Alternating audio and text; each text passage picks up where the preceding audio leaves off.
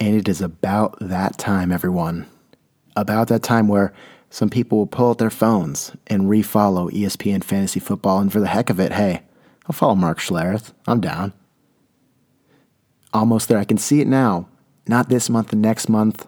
Click off 2018. Did anyone like that? It meant to be kickoff. Everyone, fantasy football almost underway.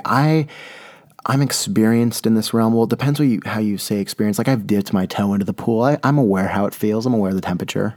I've been here since 2011. I've been performing extremely average or extremely below average since 2011. I mean, what does that tell you? I'm like the Jeff Fisher of fantasy football. Like, I'm consistently not good, but I'm still here. I'm still here doing my best. I don't have a mean mustache, but every year I'm on a team. Every year I'm in the league doing my best.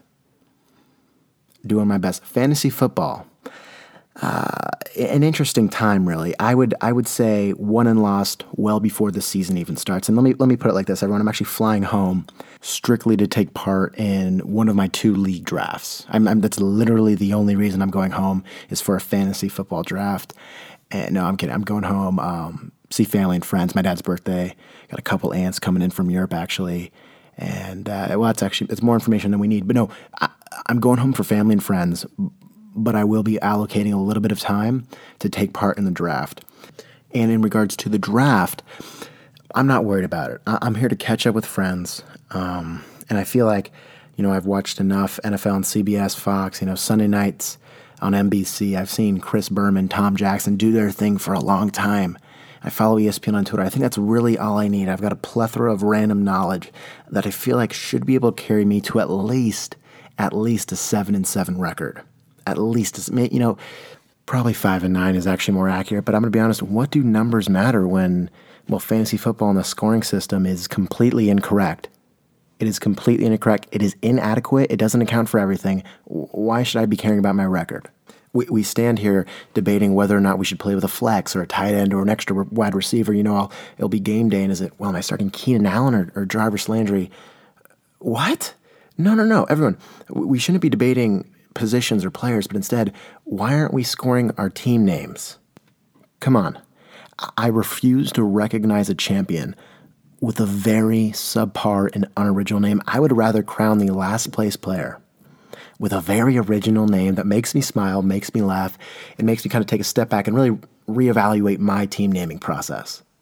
Everyone, it's no secret that the fantasy football system is a bit flawed. You can have people kind of, collusion, if you will, loading other people's teams, doing trades when they already know they're out of it. They just want to help their friend or see one guy lose. Let's completely eliminate that. Because once the team names are set, they're locked. You can't trade anything. You can't do any of that.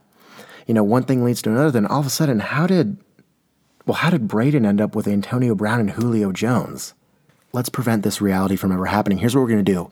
Before the season starts, we're all going to vote on the names that each person has named their team, right? Each person has given their team a specific name. We're all going to vote. You can't vote for your own team. Whoever comes out with the highest score, power ranking-wise, they're going to get a certain amount of points, right? And each week before kickoff, whoever has the better name in that matchup, boom, you're slapped 5 points to start. A little bit of a buffer, 5 points, and that can be crucial. We all know it, especially if you're playing with decimals. Very simple. Very, very simple. 5 points might even be a little too light. For example, if you have a name that is so original, is so daring, so courageous, and then you have someone who chooses a very generic, bland, boring name that we've seen a million times, I'm totally fine giving that other person a 15-point boost. I am totally fine doing that.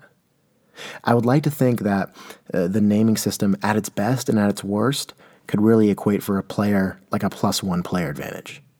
That's just me. Everyone, this system could very well not only, make the playoffs that much more interesting, but also for me personally, that 5-9 record, I'm padding it. Did someone just go 8-4? I did the math wrong. Did someone just go 8-6? I think so. Everyone, I'm about this. I'm about this system. Is anyone else? Fantasy football, here's my thing. I love you. I back you. It's a great way to stay in touch with friends. It's a great way, but it's also a little frustrating. It's a little frustrating when I lose to a guy who forgot to play 3 of his players and Phillip Rivers throws for 4 picks. Maybe that's my fault for starting Phillip. Everyone, fantasy football is more than just a game.